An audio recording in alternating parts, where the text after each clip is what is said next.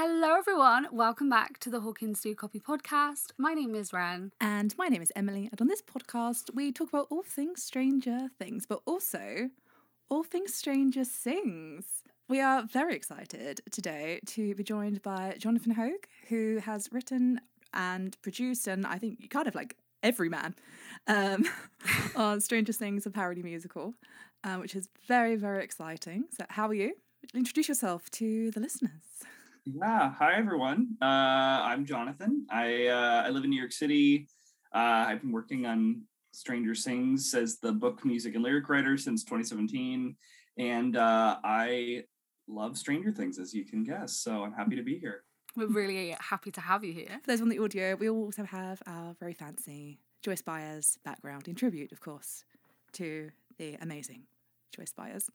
We're all in the same room now, so this is good. Exactly, perfect. Somehow we're all at the same angle, but we're not going to question that, So today we're going to be talking a little bit about Stranger Things and the fact that it is now coming to the UK and also Australia, which is super exciting. So we're going to talk all about that and then also probably geek out a little bit over season 4 as we usually do on this podcast. Yeah, but before we get into that, there are many places you can find us. And those places are Apple Podcasts, Google Podcasts, Stitcher, Spotify, Amazon Music, and audible.com at Hawkins Do You Copy. And then on Instagram, Facebook, and Twitter at Hawkins Podcast, or YouTube and Tumblr at Hawkins Do You Copy. And at some point, eventually, hawkinsdoyoucopy.com and our Discord, Hawkins Do You Copy. We're going to keep saying it until it actually happens. Yeah, just a running gag that it hasn't arrived yet. Yeah. It's in the upside down, right? Yeah. Yeah. It is. Yeah. It is in the upside down. Exactly. So, Jonathan, why don't you tell us a little bit about what made you want to go into theatre writing and producing? Yeah, I grew up loving theater. I was, an actor for a long time. I saw theater like crazy wherever I was, whether it was, I grew up in Washington State, kind of near Seattle area, and saw a lot of theater growing up and was in community theater productions and all that. I didn't know that I wanted to be a writer necessarily as a kid. And what's funny to me is that I was writing and I just it didn't track with me that was like a career that I would want to have, Yeah. And what was even funnier is that I was writing parody a lot as a kid too. Like I was, taking Monty Python skits and creating my own skits, kind of riffing off of that. And I was in shows where, we would do the show, and then at the cast party at the end, I would have the parody version that we'd perform for everyone.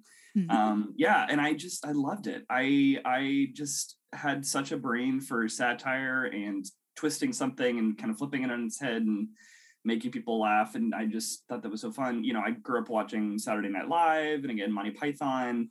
There's a troupe in the States. I don't know what their reach is, but they're called Star Kid, and they have all these kind of parody musicals that they. Oh yes. Oh yeah. Okay, great. They have a reach, and that reaches us. Harry Potter musical had its hooks in me when I was in high school, and that was such an inspiration for this show. So. It's really interesting, actually, listening to the music. So I re-listened to the soundtrack today. I was like, why am I getting like a Harry Potter musical, Harry Potter sequel vibes? I thought, do I bring it up or do I just keep quiet for a little bit? But, oh, yeah. It's like Stranger Things gives me a mixture of like, it's like the middle child between a Harry Potter musical and the Lightning Thief musical.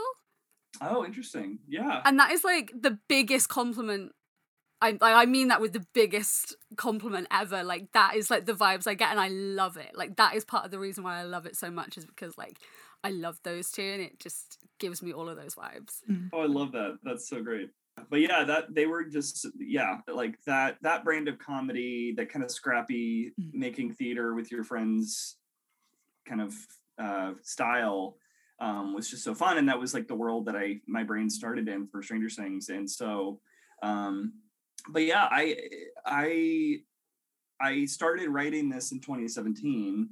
It was right after season 2 had come out, and and everyone on the internet had the Justice for Barb and the kind of the stuff with Winona and her, is this Winona, is it Joyce, like kind of blurring the lines there and the crazy lights and everything. There's just like so much to work with that the internet was kind of already creating parodied content. And so I just, as I was kind of in that headspace of, Harry Potter musical, and my friends had just done a parody musical that they wrote of the TV show Friends that they had produced a concert of in New York. And so I thought, oh, well, they've done it and they're not, necessarily like, Broadway writers or anything like, and they can, so I just kind of, I don't know, it was like a pet project. I was singing things into my iPhone for months, and, little ideas would pop in my brain and I would write them out, and it just kind of snowballed into a full show. And now I just can't even believe where it is, because it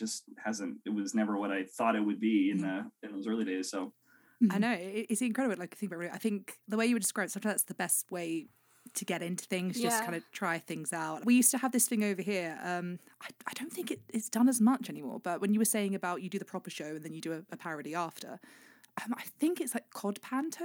It's where you'd have the pantomimes and then the cast and crew after would do their own versions of it. So it's actually really interesting when you say that, and that kind of how things have progressed that way. I'm like, okay, yeah, I get that. Interesting, yeah. We might as well just start talking about Stranger Things then.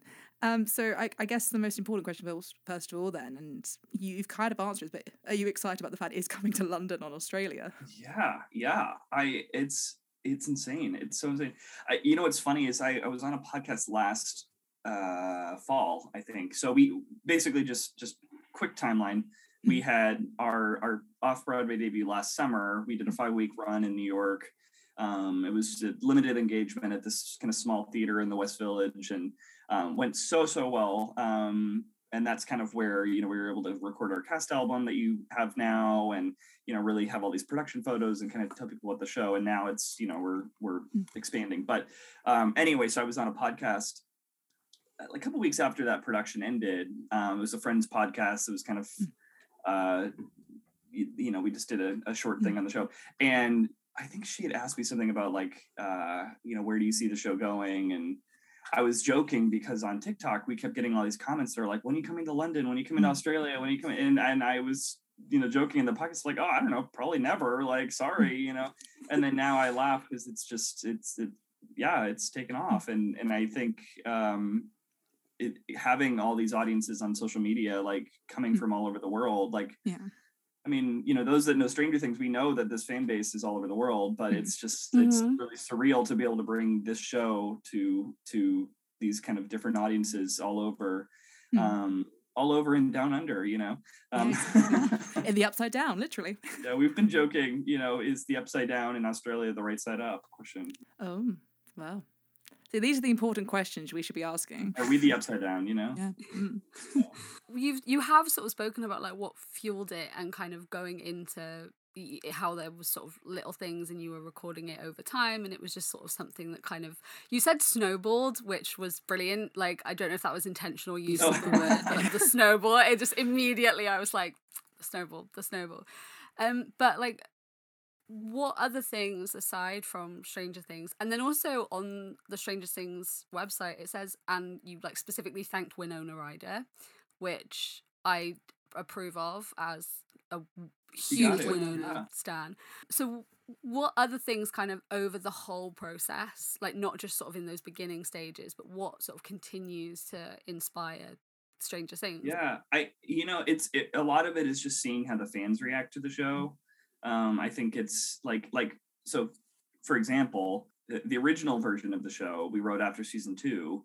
And so the arc of the show, which I can get into later, but basically the arc of the show is season 1 with some like little pieces of season 2 thrown in there.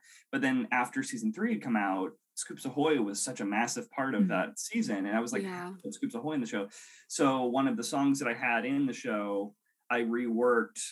I kept the song, but I reworked the scene around it to now place it at the mall. And I really built out kind of more of the Dustin Steve moment there, because that has become such a big part of like the fandom, because the thing with the parody is that like, this is for the fans, this is for people who love the show. And I like love the show. So, you put in the stuff that, people are going to be most excited to interact with. And so, so even with season 4, I'm kind of sitting with, I'm not rewriting a whole lot, because it again is really the arc of season 1, kind of finding Will out of the Upside Down. But I'm looking for kind of little ways that I can kind of pepper in some of the things that the fans love from season 4, even just little references and stuff like that. And so that's a huge thing. And I think also, like, the musical aspect of this is I am playing with a lot of kind of 80s sounds and motifs and different songs that people know.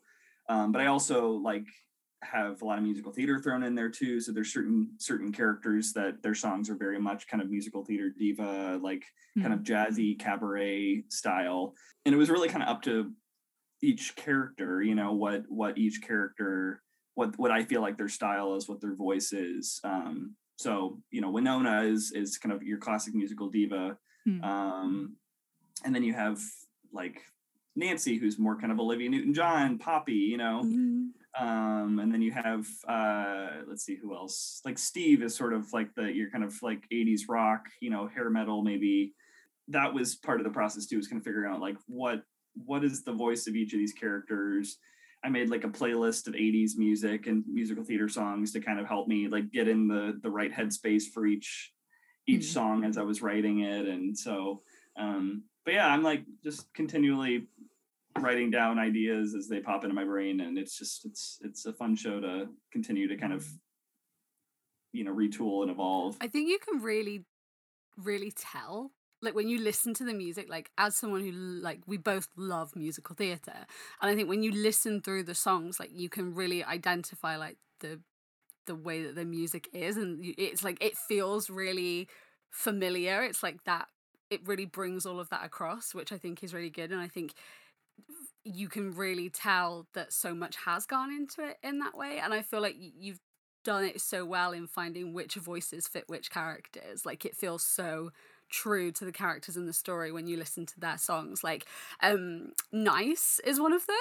Like, when I listened to that one, I was like, yeah, this is like one of the ones where it felt so like musical theater with the way the music was, but then also was so fitting with the characters. Like, I absolutely loved that. I loved the way that one was done. So you can definitely tell that those things that you've said that, like, you're working on and what inspires it and what goes into it, like, it's definitely paid off. You can definitely tell. No.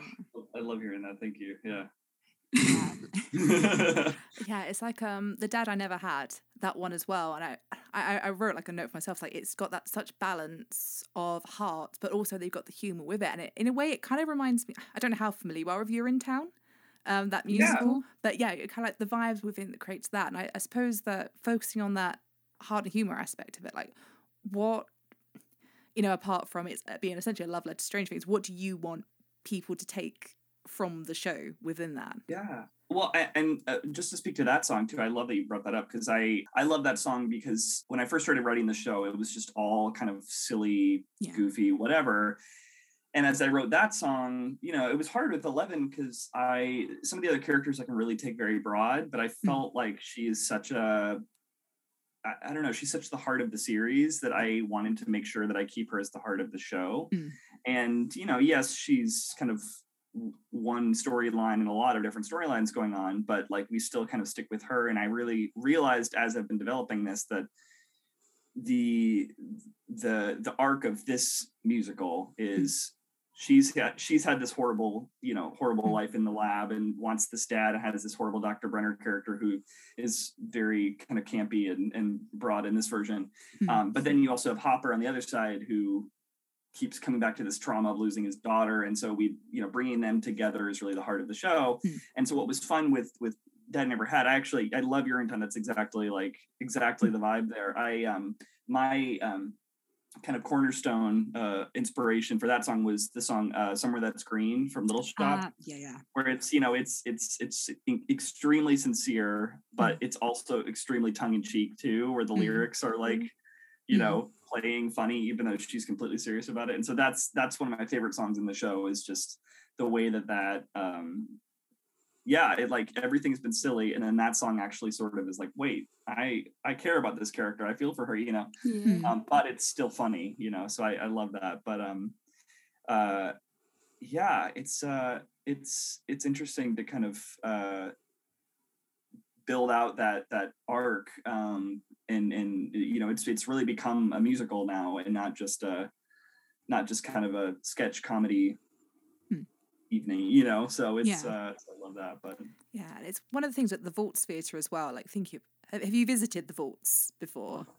I've not yet. I can't wait to see it. I've seen all the photos, and I've had, you know, friends go and check it out, and I can't wait. So yeah, it's the perfect theatre for it. That I saw Hair there. I say recently, it was a couple of years ago now, and just the way that it's kind of that nice balance between it being really intimate and small, but at the same time you can work so much with it. I mean, when I went there, they put all like string like ribbon from the ceiling, and just kind of really made it that immersive style. So yeah, I can't really imagine it anywhere but the Vaults Theatre. Actually, it makes perfect sense.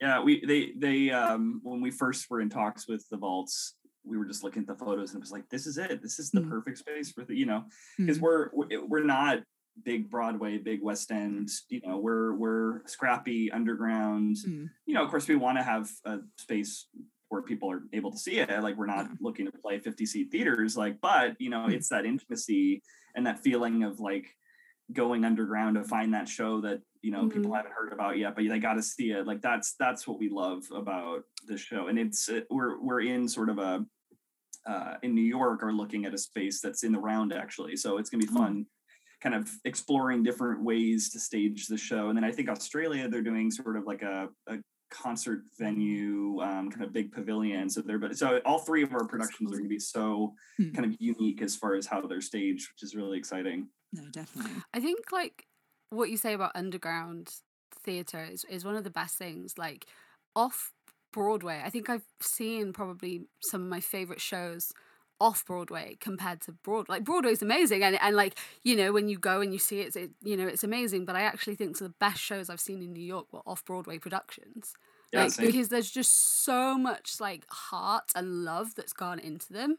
That you leave, really, you do feel that intimacy, and you do leave feeling like you've actually been such a huge part of something, that you can tell that the team, like, so much has gone into it. So I think like off Broadway is one of my favorite things, and I think the Vaults is somewhere which will encapsulate that kind of feeling. So yeah, because we actually over here, we had Urinetown and Heathers actually kind of start in a more off West End. And just the way it was, it just that kind of intimate enough that you could tell that the audience who were going there, it was because, you know, it was something different, but they genuinely wanted to be there. And yeah, it did transfer. I think Heathers is still in the West End right now, or it's closing soon. But it was just, yeah, you could just tell there was the real heart in creating those productions, and the real heart from the audience. So yeah, it's going to be really exciting, I think, just selling the Vaults to you here. Speaking of Heathers, if you do like Heathers, there is a Heather in Stranger Things. So well, I won't say where, but she's in there. So okay, my God, we'll look out for that then. That's really cool. I'm just so excited to see it. Like, we're going opening night, and I just like it can't come quick enough. Like, I'm just so excited. Oh, good. It's gonna be I'll see you there. I'll be there too. So amazing. There we go. We will see you there. We asked our listeners for any questions, if they had any questions for you, and a big one was like, how tough is casting for the show? And me and Emily were actually talking about this as well, when we were sort of like going over everything. Like, what makes you think, okay, this person is the perfect Joyce, or this person's the perfect, because they're characters that already exist, if that makes sense. That's a interesting question. I don't know. I mean, it's like anytime you're casting, there's just that person that just kind of fits everything that you feel like you're looking for. Because I think sometimes with this show, we've had multiple people over the course of this development that have taken a certain role and have done a completely different thing.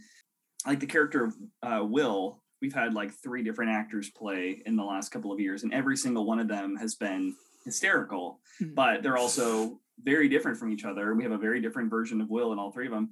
And then now this new version, which, you know, this is a little sneak peek for listeners that we haven't announced yet, but Will is actually a puppet in this coming one, that Joyce puppeteers, which I think is, building that out into the script is actually really funny and really interesting. But It's really cool. but that's the thing is like every time we've been casting, we're always kind of looking, we're looking for someone who's got the vocal stamina. We're looking for someone who's funny. We're looking for someone who makes choices, has good chemistry in the room. Looking like the character helps for sure. But of course, we're also not trying to like, narrow down like the exact look of the series. And but yeah, it's just, we're excited to work with people who just have ideas and are fun to work with. And yeah, I can't wait to see, the London and Australia casts, what they bring to it, because I know it's going to be something unique from what we have in New York. So that's, yeah. It's really interesting, actually, because obviously the Vaults posted the casting call out on their Instagram. I was looking through, I was like, why does Will need to be able to use a puppet? And I was like, actually, you know what? That makes perfect sense now. I completely understand. Yeah. It will be interesting to see because, like, I feel like US, England, and Australia, we all have like different humor as well.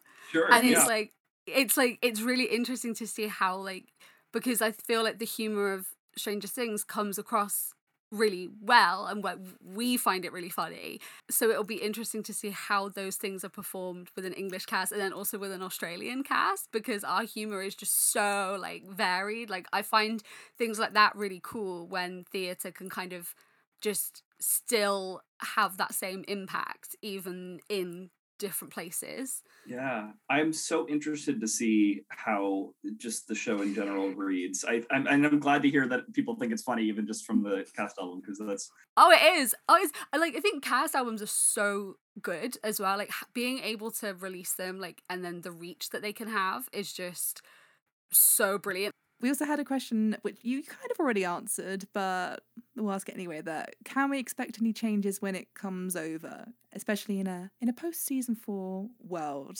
Yeah. I mean, I'm always kind of looking at ways to update some of the jokes. I think there's a couple of jokes that we're kind of rewriting for the UK that I think some of them were very like New York specific or US specific, but so we have some kind of updated jokes there. Again, the Will puppet track has kind of altered a lot of stuff, or not a lot of stuff, but there's a lot of jokes that are kind of rewritten around that. There's actually a new song that's coming for Will too. So that's going to be fun. No one will have heard that. That's really exciting. Yeah. I still have to finish writing it, so hopefully it's good. Can I add a sub question in? Was the new song for Will what inspired there being a new song for Will? Was it that he's going to be a puppet, or was it after seeing like season 3 and season 4? Like what kind of? Yeah, so Will has a song in the show right now called "Where There's a Will," which is really fun and has been great for the show. But I realized when he's a puppet, that whole moment that we see him in the Upside Down, I wanted to.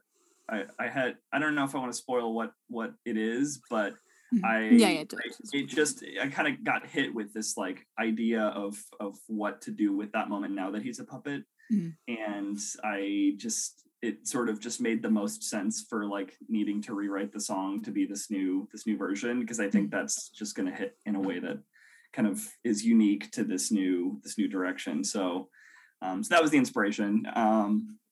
But yeah, the other thing we're looking at right now, and I think we're sort of in talks about how this is working, is possibly breaking this up right now. It used to be one act all the way through, and now we're looking at possibly adding an intermission.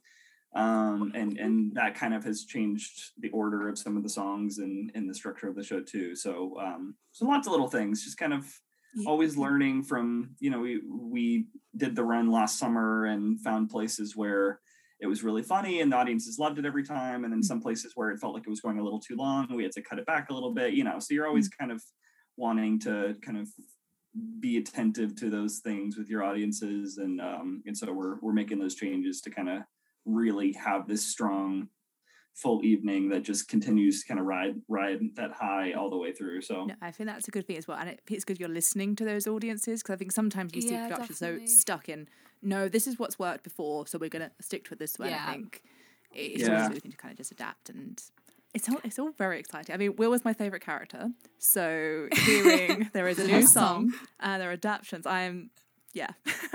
Just assume that like there is a number one Will stan like tattoo on Emily's head at all times. Like we literally get comments from listeners that are just like Emily is the one. Like Emily should. We got one the other day that was like Emily should write a Will Byers spin-off. Oh my gosh. So the second you said about Will being a puppet, that was it. Then we were hooked already, but now that's it. Well, make sure you get a photo with the Will puppet when you come see the show. So I mean, I'm not going to complain. I think that is really cool though, like listening to the audiences, especially when it is something where like humor is such an important part, but you're also trying to keep like the fundamental parts of Stranger Things while also bringing that across. I think like definitely listening is really good, and it's like Emily just said, it's nice to hear that you're doing that, because so many productions haven't done that, or they sort of just want to stick to something when actually there's nothing wrong with being like, okay, actually no, we're going to change this, or we're going to cut this, or we're going to edit this, because I think that's how you make something so good, is like constantly working on it. Like I don't think anything is ever like properly finished, and I think that's what's actually so good about it, is that you can keep working on it.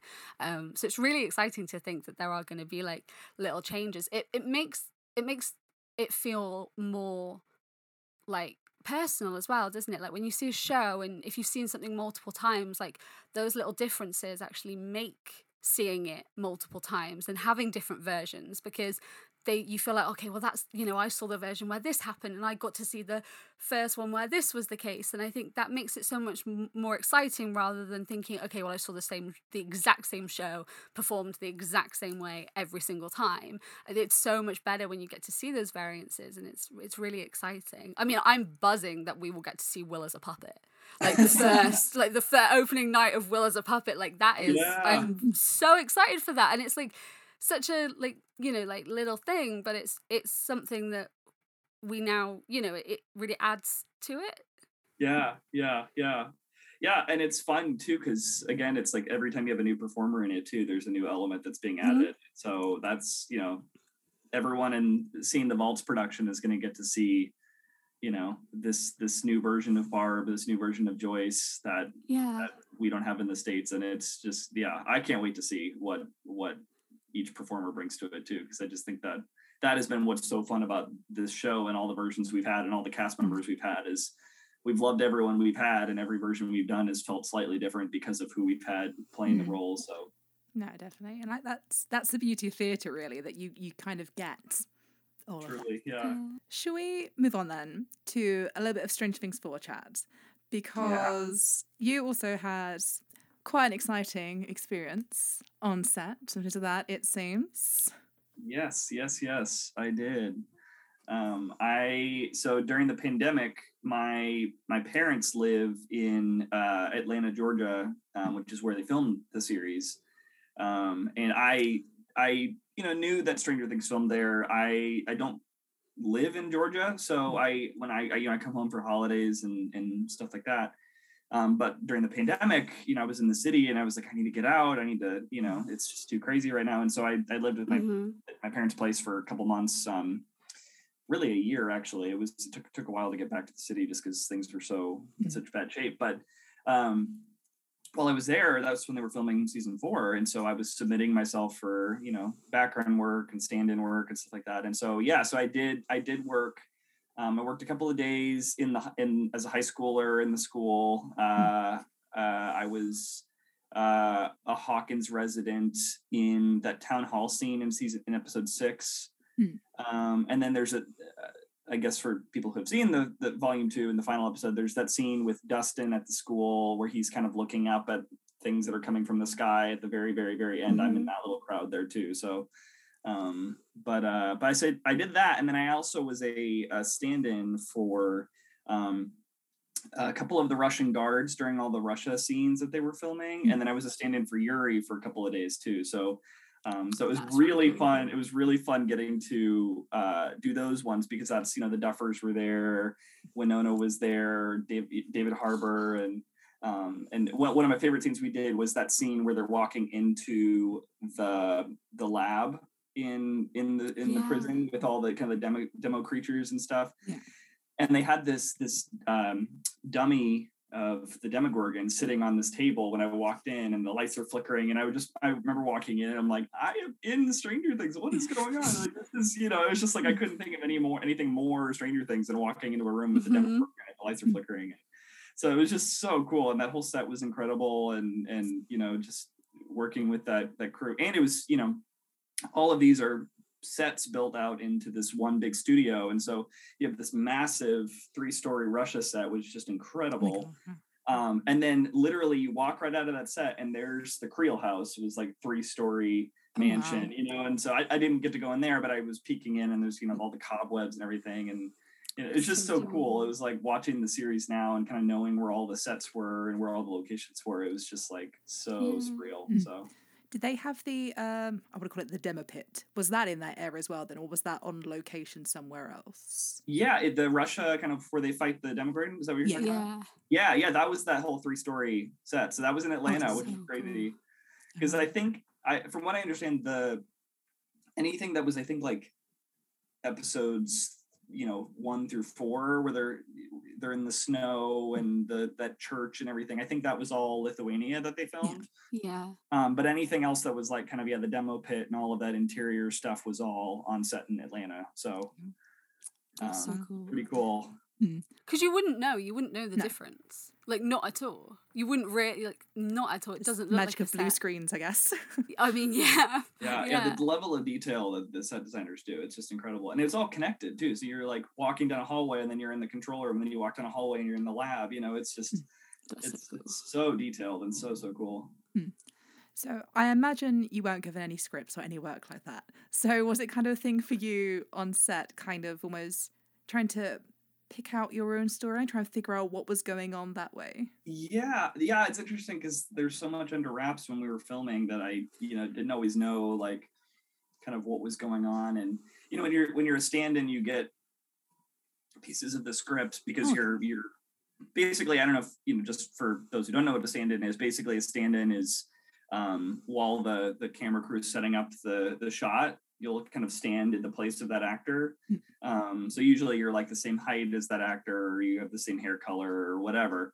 And it's really just so those actors can kind of be in hair and makeup and then come out right when they're ready to film. You're just standing in there. Sometimes you'll do the motions of the actor. Sometimes you'll say the lines just so they can get that kind of test shot. And then you pop out and so the actors go back in. So, but that was fun because it was like kind of every day piecing together information about what was going on and learning different things. And, it's such an interesting season too, because you had so many different plot lines and different places going on. So I knew a lot of what was happening in Russia, but I had no idea what was happening in, Hawkins or California or any of that stuff. So it was funny kind of to be, and then, we were filming that final scene, spoilers, of episode 9 where we're looking up at the snow and I'm like, what happened? Like I've heard something about an earthquake and there's we're supposed to look up and something bad is coming from the sky, but like we don't really know what it is. We're just being told, look scared. I'm like,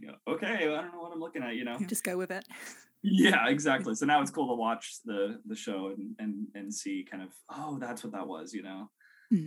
Yeah. It's interesting as well because it feels like you kind of had the opposite experience the majority of the internet then, because I feel like a lot of us were like, we don't have a clue how Russia fits in. We don't know what's going on. And it's just like, I know all of the Russian plot, but Hawkins stuff, not a clue. Yeah. It was weird. It was funny because there was a point where I was like, I don't know how much I want to know, because it was like, it was fun to know some things, but then at a certain point it was like, I was like, I do still want to watch this without having like the whole show spoiled. So like all the Vecna stuff, I didn't really know anything about. I had heard about Vecna when I was on set, but I didn't know what he looked like or what his role was, so it was fun to be surprised, but then it was fun to have like little pieces of like, oh, I know where this is. I know what happens here. So, but, nice. And if the Duffers are listening, I would never, ever, ever dream of spoiling anything. I love the show too much. So that's your disclaimer. Basically hire you for season 5. that's what they should do. They should just get you back for season Yeah, 5. come on. I've already written the parody, right? Bring me on as a staff writer. I know the show, so. Yeah. Exactly. You're doing that. I'm writing the Will Byers spin-off. Perfect. Yes. Duffel Rubbers, get on it. Great. We're right here. I will say that's what I love about the Duffers is they have such a strong sense for what the fans like want to see too. You know, I just feel like there's like a level when you're writing a series of like fan service that can go too far. But I feel like they have such a like there can also be the opposite direction where it's like we're not doing any fan service because that's cheap. We're going to do stuff that the fans don't want because that's going to be like interesting. And I feel like, especially like volume 2, it was like there was so much fan service with like, you know, Joyce and Hopper and all these different plot lines that are coming together. But then there's also those like heartbreaking like shockers too. And so I feel like they have such a strong sense of like what the fan base wants to see, but not just giving them everything they want and then they're disappointed because they didn't get anything interesting. You know, it's kind of like Christmas. It's like you get the kids what's on their list and then get them some stuff that they didn't ask for that they're gonna love, and so they're such smart writers. I just am always amazed by them. It's good fan service as well because it's fan service that fits the characters. Like it makes perfect sense for Joyce and Hopper to have got to this point to get together. Like that's been the way since season 1, but they delivered it in a way that felt natural to the characters, but then also had the fans, me, losing their minds. And like it was actually really cool because, and it was funny because at the premiere, David Harbour, they said to him about like what was the most exciting thing that you did this season. He was like, oh, there's something in volume 2 that as a fan of the show has finally happened and I'm really happy for. And I messaged Emily and I was like, him and Joyce kiss. I was like, that's what's going to happen. And it is what happens. And then the actual second kiss, I think, was improv by David and Winona. So, like, it's cool to think that they also know what fits the characters, but what the watchers that have been watching since 2016 and have followed Joyce and Hopper's kind of progression and journey want as well. And I think that, it's like, it's good fan service. It's not too far. It's not nothing, but it's that middle ground that's also accurate to the characters in the story. Yeah, and at the same time with Steve and Dustin, at the same time there's people online that are kind of like, they're always paired together doing this. And I'm glad they kind of referenced that within the show as well, with Steve being like, I just want to be with someone else for once. I thought, you know what? There you go. You got that right balance there. Yeah, I did. I actually did add, one of the biggest changes I made to the script after season 4 was kind of restructured a little bit of the Steve Dustin dynamic in the show, because I've realized that their friendship has evolved so much, but also like the way that they interact with each other is like kind of more established after the season. So I retooled that a bit to kind of give us a little bit more of the Steve Dustin dynamic that we know so well. But also, speaking to the Joyce and Hopper thing, I just have to say I was on set. One of my first days on set was the day that they filmed Joyce and Hopper seeing each other for the first time, and I saw that in the script, and I was trying so hard to be like super cool, because you know it's just the crew and the cast and no like crazy fans. So I'm like, nope, totally cool. This is just a scene. Yeah, I'm screaming in the bathroom, but we're I would have lost my mind. Like, Winona Ryder is in fact the love of my life. Same. And like the love of my life. And then Joyce and Hopper, they are that like ship since the beginning, where I was like, I want this. And then season 2 just threw me off because I loved Bob so much, but you still had those like Joyce and Hopper moments, and I was like, oh, this is painful because I love Bob. And then just seeing kind of the whole journey in like season 3, and then how Joyce had kind of never, the second she realized that he could have been alive, like that was it. And like that reunion, just when he looks at her as if to be like, are you real? And then just like pulls her back in and stuff. I just, if I'd been there, I would have actually lost my mind, I think. Well, speaking of ships, I am curious what your thoughts are on the Nancy Steve or Nancy Jonathan. Where do you guys land? I think I am Nancy and Jonathan, because I think that Steve and just because I think Steve and Nancy, like, they're great, like, and I loved them, like especially Steve's like character arc, and then the way he was at the end of season 1 was lovely, and like the start of season 2 was lovely as well. But I think that like as much as in season 4 you kind of got those hints to Steve and Nancy, I think that they do want different things ultimately. Like I couldn't see them, if they got back together, I couldn't see it being a long-term thing, because I just think he wants a different thing to Nancy, and I think they work really, really well as friends. So I wouldn't want that friendship to be ruined, because I think they do work so well. So I think Nancy and Jonathan are they just win just a little bit for me. Yeah. I'm going to go the safe option, and I'm just going to say, as long as I get the monster hunting trio back, then I am perfectly content in season 5. I was surprised they were pushing it. Yeah, really, me too. with Steve and Nancy, because I kind of thought we were done with it. But then I suppose if you think about within the show, and we've said this on here before as well, that it was never properly wrapped up. That we had in season 2 with Steve, where it was sort of left, and then season 3 with Steve, where he mentioned it to Robin that he loved her and things like that. That Nancy is great, that she's not, what Robin maybe thinks she is. So, it makes sense that we're readdressing it. I just want the monster hunting trio, and Robin could be there as well. Why not? Yeah. Yes, please. I'm sure they'll be back. So I was always like happy with like Nancy and Jonathan, but this season changed it. I don't know. I'm like, Steve has had such a great like development over the last couple of seasons. He has. That to have him now like circling back to Nancy is so interesting, because I feel like,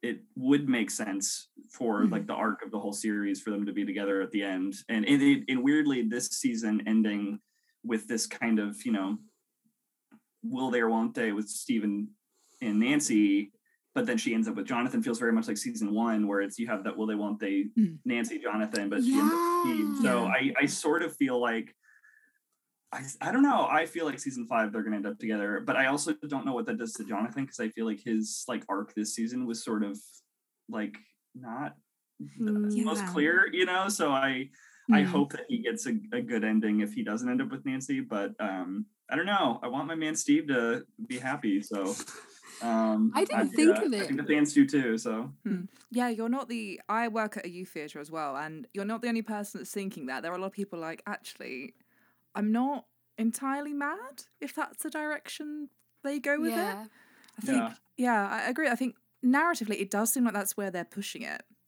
So, I don't know. I guess we'll just see in season 5. I didn't think of it in the way that you said, where like at the end of season 1, Nancy's with Steve, and then this is with Jonathan. I didn't make that parallel, but you're right. That's exactly what it felt like. That is actually exactly how it felt. No, I wouldn't be mad about it. It's just interesting that they are starting to like push it again, and it's like what made them decide to do that.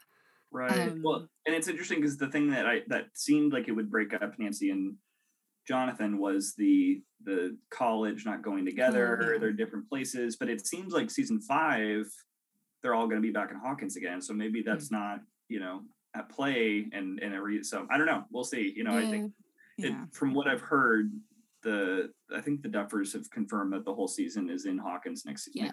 So, which I love. I love that we're getting back to kind of everyone together. I think that's exciting. But I don't know. I'm so curious to see what they do with it. So, I agree with what you said about Jonathan. Actually, more I think about it, that his arc was interesting this season, where it was there, and obviously we then see him talk to Will in volume 2 as well, and we've kind of got the start of them kind of talking to each other and listening to each other a bit more as well. But I don't know, maybe it's setting up for a season 5 arc for him, and we're going to kind of come full circle. But it's interesting. Any other predictions for season 5? What do you guys we were actually going to ask you this as well. We were going to say, what do you want from season 5? I mean, I just want the buyers to be happy. That's what I want. Yeah. Give Joyce a break. Yeah, because like if Will dies, I just feel like she would it would feel a bit Hunger Games to me. I don't know if you've read the Hunger Games, which are like how Of course, yeah. the point is to save Prim, and then Prim dies, and it was a bit like, okay. I think it would feel a bit like that. Like Emily is convinced Will's gonna die. Like she's like resigned herself to it. But I am really, I don't know. I just feel like if Will dies, if Jonathan dies, I feel like we need to just give the buyers a rest. Like let them, suffer, but don't kill them, please. Yeah. I don't know if I think Will's gonna die. I feel like from what I've heard, Will has a big part of this new season, which I'm glad, because I feel like the last 2 seasons he's been almost useless. So I'm excited to see what happens with him and Vecna, because it seems like this whole thing of the Upside Down is frozen in time when Will was chosen or Will was taken. Yeah.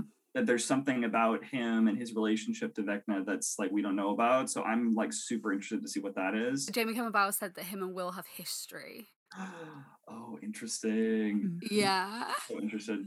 I also am really curious, like the scene where one shows up in the Upside Down and he kind of harnesses the dark cloud into the Mind Flayer. I feel like there may be even like another level above one. Yeah. Vecna or whatever that we don't know about too. And so I'm very curious to see like what's if they're even, I assume Vecna's the big bad, but I'm wondering if there is something above him too that we don't know about.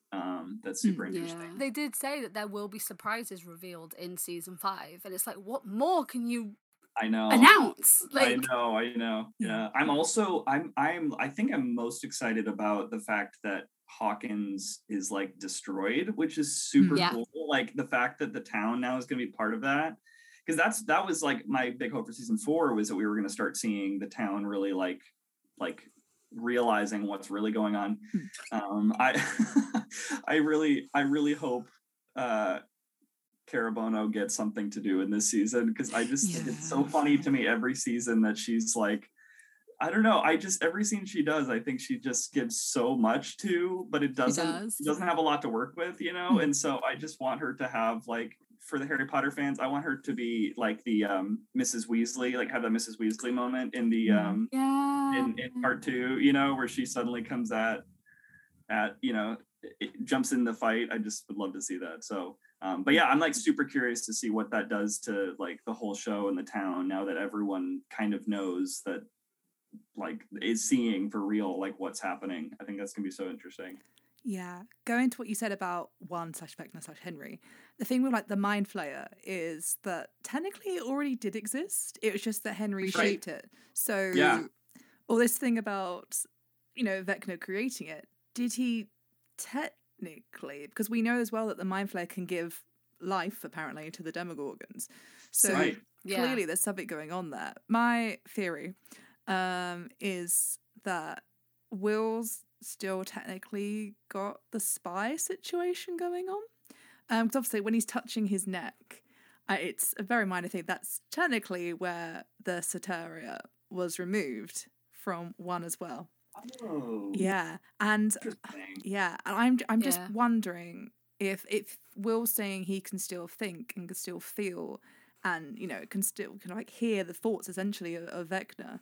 What is there to say that it wouldn't be easy for just Vecna to just kind of tap back in just a little bit? And I mean, in my mind, that's how they could get away with a time jump. I mean, I don't know if they're still going to go with it, but if Will can see it though and can kind of feel when he's active and kind of thing, surely it's got to work the other way as well.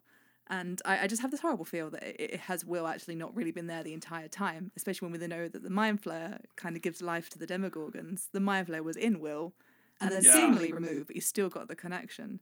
So that's where I'm wondering if they're going to go with that, kind of like a sleeper agent situation, can kind of just reactivate and go from there. And like Chamber of Secrets was a huge influence. Like we did, we looked at like the Video Store Fridays and we made like a big map of like all the influences and what they could mean and stuff. We did it a couple of times once we had like more information. And Chamber of Secrets was an influence for season 4, which is obviously when we first see the diary, which is the first Horcrux that we see. And it is kind of, is Will a Horcrux? And like, is that why he's able to tap in and out? Because obviously it wouldn't, the name Horcrux wouldn't be used, but is it a similar thing where he that's why he can feel what the Mind Flayer is feeling, because it's been separated into, well, and what Henry's feeling, because it's kind of been broken into these different pieces and these different people.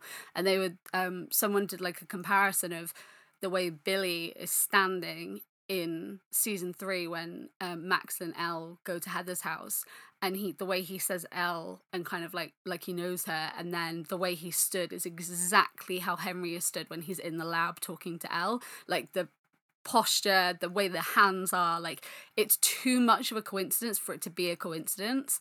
So it is interesting to think, has he kind of been putting these things in place, like with Will, so that because there's so much of him scattered around, he can't be killed at the source. Yeah, I totally buy that. That's interesting. And this is what I like love about the Duffers, is that those things are there and they're legit. Like they really are so intentional with every little thing that like if you pick up the pieces, you can, not that they want you to figure it out, but like you'll see like the intentionality through everything. Like I even just was like amazed at the end of season 3. When I first watched the end of season 3, like I was legitimately like, did they kill Hopper? Oh my gosh, I can't believe they killed Hopper. And then then you're like, oh, it's the American. You're like, well, that could be anyone. It could be like Murray or someone, but then you kind of start sitting with that. And then you go back and rewatch the quote death scene.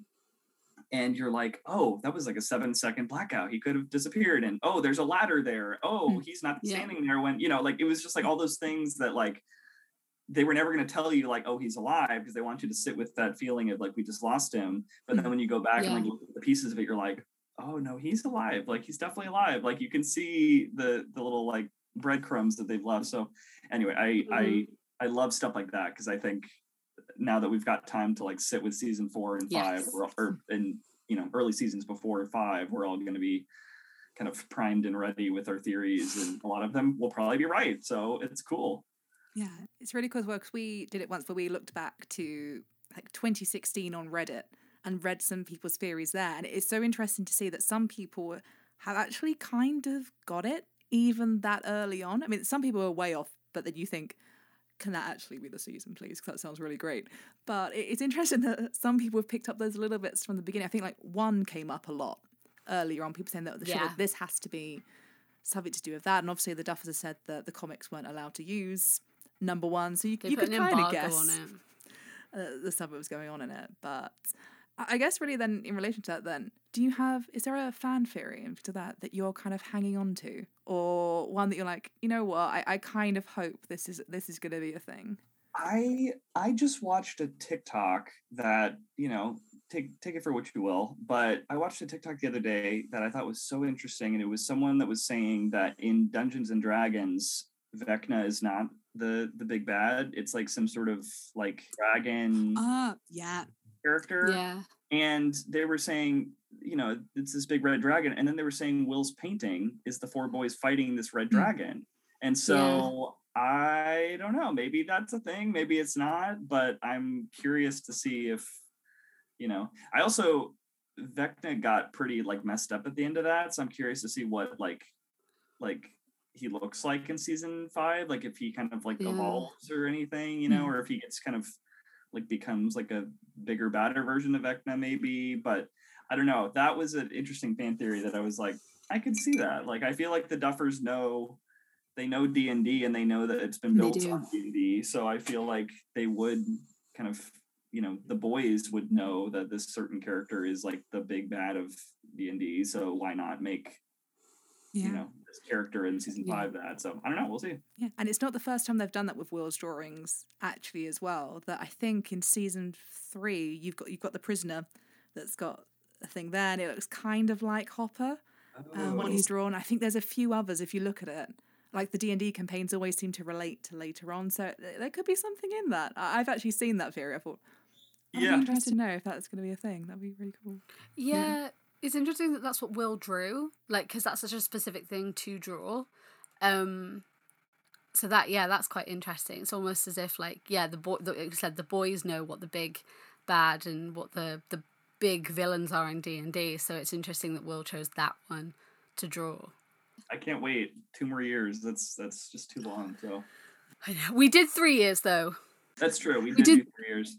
We did 3 years. So, and that was, we managed to get through that, so we can get through it. And it'll be cool as well because there'll be so much like, there's so much hype around it, like as there always is, but there'll be so much like coming up that, you know, it's exciting to think about the fact that we'll get like the table read video again, and then we'll get episode titles again, and we'll get like little behind the scenes stuff. So I think 2 years seems like a really long time, but I was actually thinking about this yesterday, and I was like, I just want it now. But I was like, all the things that lead up to a release of Stranger Things, like Video Store Fridays was so fun. I hope they do that again, and like it will be really cool to have those little things at the same time. Yeah, I am like, yeah, I'm weirdly like, I need to see the new season now, but I also am like kind of sad, I think, because it isn't the final. I'm like, I do want to take time to like, you know, and we have to, because we have 2 years, but yeah, I'm like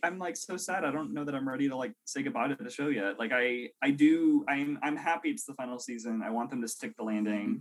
I am so happy that 4 was as good as it was, because 3 was really my favorite for so long, and I just was like, it just was such a high for me. I'm scared season 4 is going to be a big disappointment.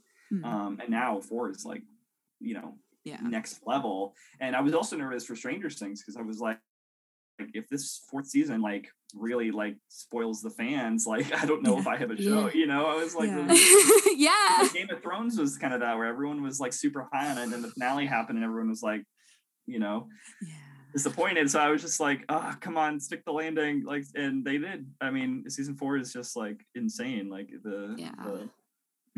every season has just been hit after hit, and I'm so happy. Yeah, no, definitely. I completely agree. Just, I was just so glad that season 4 was just, I loved it. Yeah, me too. So you can catch Stranger Things if you are in the UK at the Vaults Theatre from the 5th of October. You can find more information at strangerthingsuk.com, or if you go into strangerthingsthemusical.com, it will direct you to the UK sites and the Australian site, and of course the US site, where you can read a little bit more about the creative team. Any final words? Come see Stranger Things. It's going to be so fun. I can't wait to see what the team there does with the production. It's going to be so fun. I can't wait to meet all the UK fans that are coming out for it, and I just hope everyone enjoys it. I think it's just gonna be a good time. So thanks for having me, and I love talking Stranger Things and Stranger Things. So thank you for coming. It's been really, really fun, and I can't wait to see it in person. I also can't wait to meet the Will Byers puppet. There we go. I can't wait to meet you. I can't wait either. So you can find us at many places online, and that's pretty much wherever you can find a podcast. We are probably there, or on social media, Instagram, Facebook, and Twitter at Hawkins Podcast, or YouTube and Tumblr at Hawkins Do You Copy, or hawkinsdoyoucopy.com/our Discord, which is Hawkins Do You Copy. It will be there at some point. We promise.